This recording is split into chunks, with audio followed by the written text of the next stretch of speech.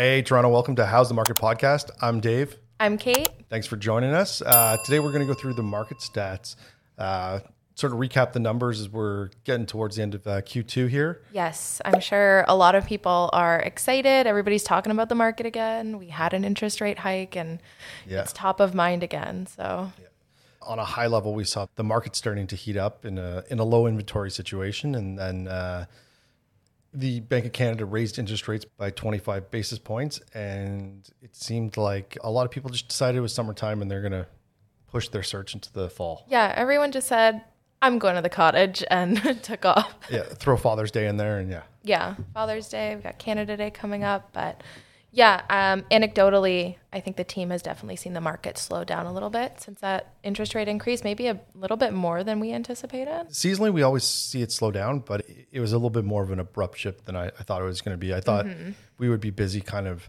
through July into August. Still may be the case. People may sort of take a break for a few weeks and then maybe they realize that they have a lower rate locked in or whatever it is and regain their search. I guess the silver lining is that if you have a lower interest rate locked in right now, if you're someone who does not need an interest rate or maybe doesn't need a very large mortgage, now might be the time for you to really score a deal because buyers have gone a little bit quiet for the moment. Throughout this year, there's been definitely good opportunities out there. I think in any market you can buy and sell well. It's just having patience to move fast when you do see the opportunity. Definitely. So yeah, just to go over some numbers, the average GTA price is up 4% from last month to $1,196,000. And that's for all types of units. So that's condos, detached, everything thrown in there. And that's the highest price we've seen in almost a year. Yeah.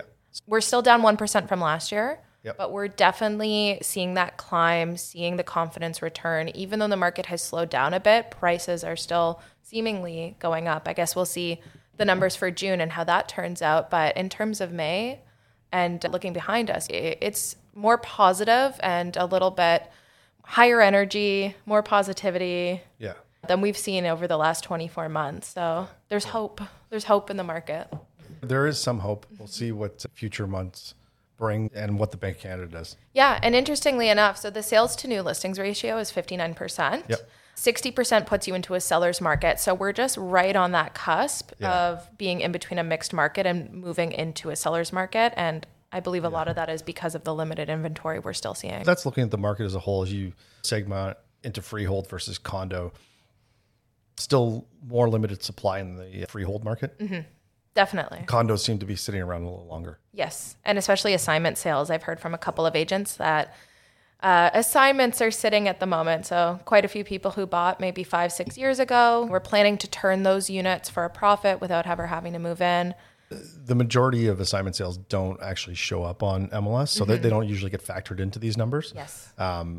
There are a lot of off-market deals that have happened this year, both with assignment sales, condos, freehold homes. We've had quite a few. There's been some big ones in this office, and there always is, but it seems like the frequency's gone up a little bit where sellers are like, hey, here's my number, share it with everyone in the office, with the other realtors that have active buyers, and if we can get something done, we can get something done. But I don't want to put the sign up. I don't want to have to clean up every 2 days for a showing, that sort of thing. Yeah, I was going to say, what in your mind are the advantages of having something off market as a seller and maybe as a buyer? When I think of it, my first thought is, one, if you don't really want that invasion of privacy, you don't want your house and all of your photos up on the internet, if you're more of a private person, it can be definitely beneficial that way. But for buyers, there's also some people who want to move some property fast and want to get it up there and get it done with. And if you're having trouble or you're being caught in multiple offer situations, it's definitely an interesting approach to look at those properties before they've hit the market. Yeah. So from a seller's perspective, everyone sort of goes to the anonymity of it. And if you're a top level celebrity, sometimes you want to do it discreetly and off market. So yeah, celebrity homes, I get the anonymity and the privacy. I'm sure there's... I mean, what would TMZ do if they didn't actually hit the market? I know. So at a certain, when you get into the luxury market over the 4 or 5 million mark, there is sometimes just properties that are traded within groups and they don't go on MLS. It's done through lawyers or it's done through realtors, but off market. What about benefits for buyers?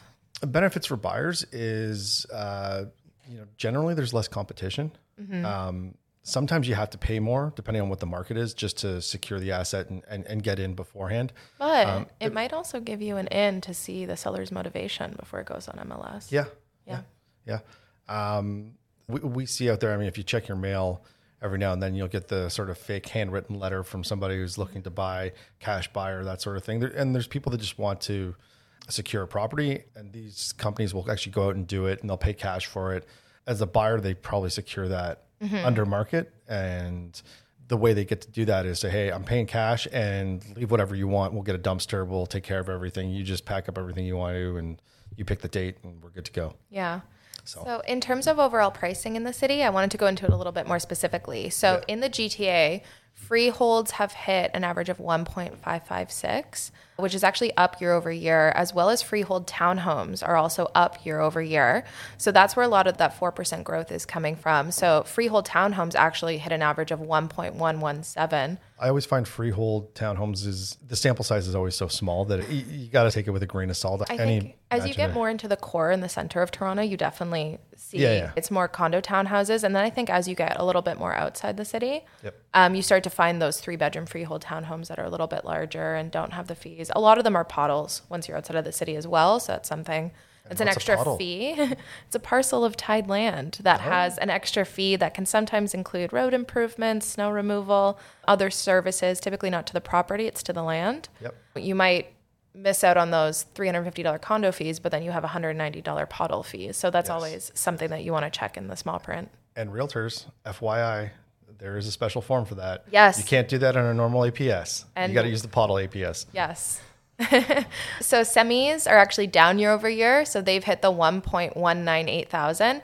And again, that's very close to the freehold townhome price. And I think going back to what you said about the freehold townhomes, where there is limited supply of those and there aren't as many in Toronto, you have a lower sample size and obviously higher demand because there are so few of them. I find sometimes agents don't necessarily differentiate between the two. Like if you're an end unit, are you a row townhouse or are you a semi? I've seen agents go both ways. I would consider it still a row townhouse if I'm a buyer. If I'm a seller, I want to call it a semi. There you go. Depends on your motivation, right? And then condos are down year over year. So they've had an average of 748,000, which might be actually really interesting to first-time home buyers and people who are thinking of entering the market. Condos right now, you marry the price, not the interest rate. So if you've been thinking about getting in the market, now might be the time to snag a condo while the prices are still low. You do have to look at different areas. We were looking at Park Lawn and Lakeshore, Humber Bay, and we did see an increase in multiple offers, seeing some bully offers. So this is on average across Toronto. So you do really have to focus down niche on each area. And I think there's always going to be a significant amount of competition towards that lower price point, that entry level point, because you've got investors, you've got first time home buyers, you've got downsizers, and they're all kind of in that area for the right area and for a good product, obviously. For sure. Yeah. So do you want to chat just a little bit about the Bank of Canada rate interest? So as you said, it just went up 25 points. 25 basis points. 25 basis points. Big banks have said to expect another increase in July equal to the same amount. Currently, the rate is at 4.75%. 5-year fixed rates, they're going for around 4.5% you can lock in for. And a 5-year variable, you're looking in the 5.75 range if you're getting a new mortgage, if you're looking at refinancing. Those are kind of the numbers you're at. What are your thoughts? How do you think this is going to affect the market short term? And obviously just speculation, do you think we're going to see another increase? I think the increase was a good excuse to say, you know what, I'm going to start my summer and I'll keep an eye on the market, but unless something jumps out at me, we're still in a low inventory situation. I think last week, looking at the numbers, we crossed the 14,000 mark for a number of active listings on Treb. And that was up 5% from the year before. But seasonally, we look at 17,000 around this time. So we're still down. We're still down. And I feel like we've been saying that for years. We're still down for the number of listings needed. We need more supply. We do. It's all about how engaged the buyers are and their confidence if they want to come back to the market. I think when all the other buyers are said, hey, I'm going to take a time out, I'm going to take a wait and see approach, that's the best time to buy. That's where you can really get an opportunity to secure a home without competition. Competition is half of what pushes prices up in the city, is the multiple offers and the lack of inventory. So I'm just going to pop up a little graphic here that I found that I thought was really interesting. Oh, wow. That's amazing. I know, without a green screen. So it's the average sale price of homes across Canada at the moment as of May. So I found this really interesting. Vancouver is actually at 1.311, so still significantly higher than the GTA. Yep, has been for a while. So And Hamilton really stood out to me. $814,000 average price. I was looking in Hamilton about 2.5 years ago for a client, and I saw a ton of properties listed in that like 350,000 sweet spot. That was right before the COVID boom came. Yeah. So the fact that the average price is like 814 now is that's a standout number for me. And as someone who's thinking about purchasing an investment property, I'm eyeing those Winnipeg numbers, $379,000 average price. That's very interesting to me. Calgary, you're looking at $551,000. We actually have a team member who fairly recently invested in a home in Calgary. Yep. And Ottawa, you're looking at $673,000. So, still less than half of the Toronto market, but maybe a little bit higher than people were anticipating when you hear Ottawa. Yeah. I thought about moving to Ottawa 5 years ago, and then I realized there was nothing to do. It's I cold. changed my mind. It's very cold in there. It's very cold. And I had to tell you, I was a little sick of the city in the middle of winter last year. I was in the winter blues, and I Googled the warmest places in Canada to move to, and it was Vancouver, and number 2 was Toronto. So my hopes were crushed. Yeah, Ottawa has a few too many politicians for me. Yeah. To me, it's not the politicians. I'm used to snakes. I've been cottaging before. To me, it's the 8-9 foot banks of snow that do it for me, that I just can't. I'll visit my family out there once a year, but that's about it. Yeah. So if people are thinking of buying or selling right now, what's your general advice to them? Obviously, we're speaking anecdotally and from our experience and what we're seeing in the market. Everyone's situation is unique and everyone has different needs. But overall, what would your summary be? One of the reasons why when the pandemic started, real estate was declared an essential service is people have to move, right? They talk about the sort of the 3 Ds in real estate is death, divorce, and debt are all catalysts for people to move, and people get relocated too for work. So life goes on, life happens still, and people need to move. Yeah. Just because interest rates go up doesn't mean that for whatever reason that they can stay where they are. If they have to move, they have to move. So date the rate, marry the house. There you go.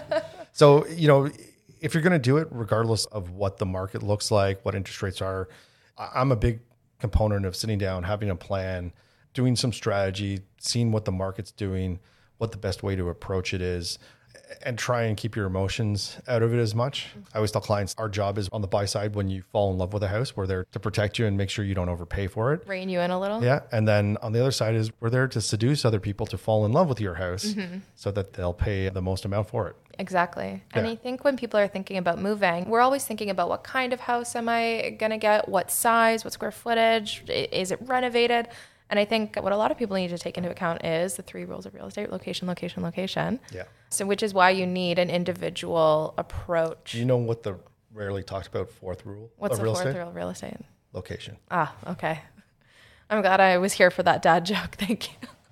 It's just some new material. Oh, okay. New material you're working on? Yeah. The old man noises and the dad jokes. They never stop here. All right. Well, thank you so much for joining us. Hopefully this information was of help to you. You should definitely like and subscribe. If they do, will they see Max again? Yeah, I might bring Max back on the podcast. He enjoys the treat, so he misses it. Nice. Yeah, but just it helps us a lot when you guys when you share with your friends. If you got any good information out of this, it really does help us out, helps grow the channel. So please consider doing that before you click that little X button in the corner. And if you'd like more specific information on an area you're looking at or your home, if you're thinking about selling, you can reach out and book a one-on-one consultation with us. Absolutely. We've got newsletters. We've got flyers that go out, monthly updates. So just reach out. Yeah. Take care. We'll see you soon. Thanks, Toronto. Bye.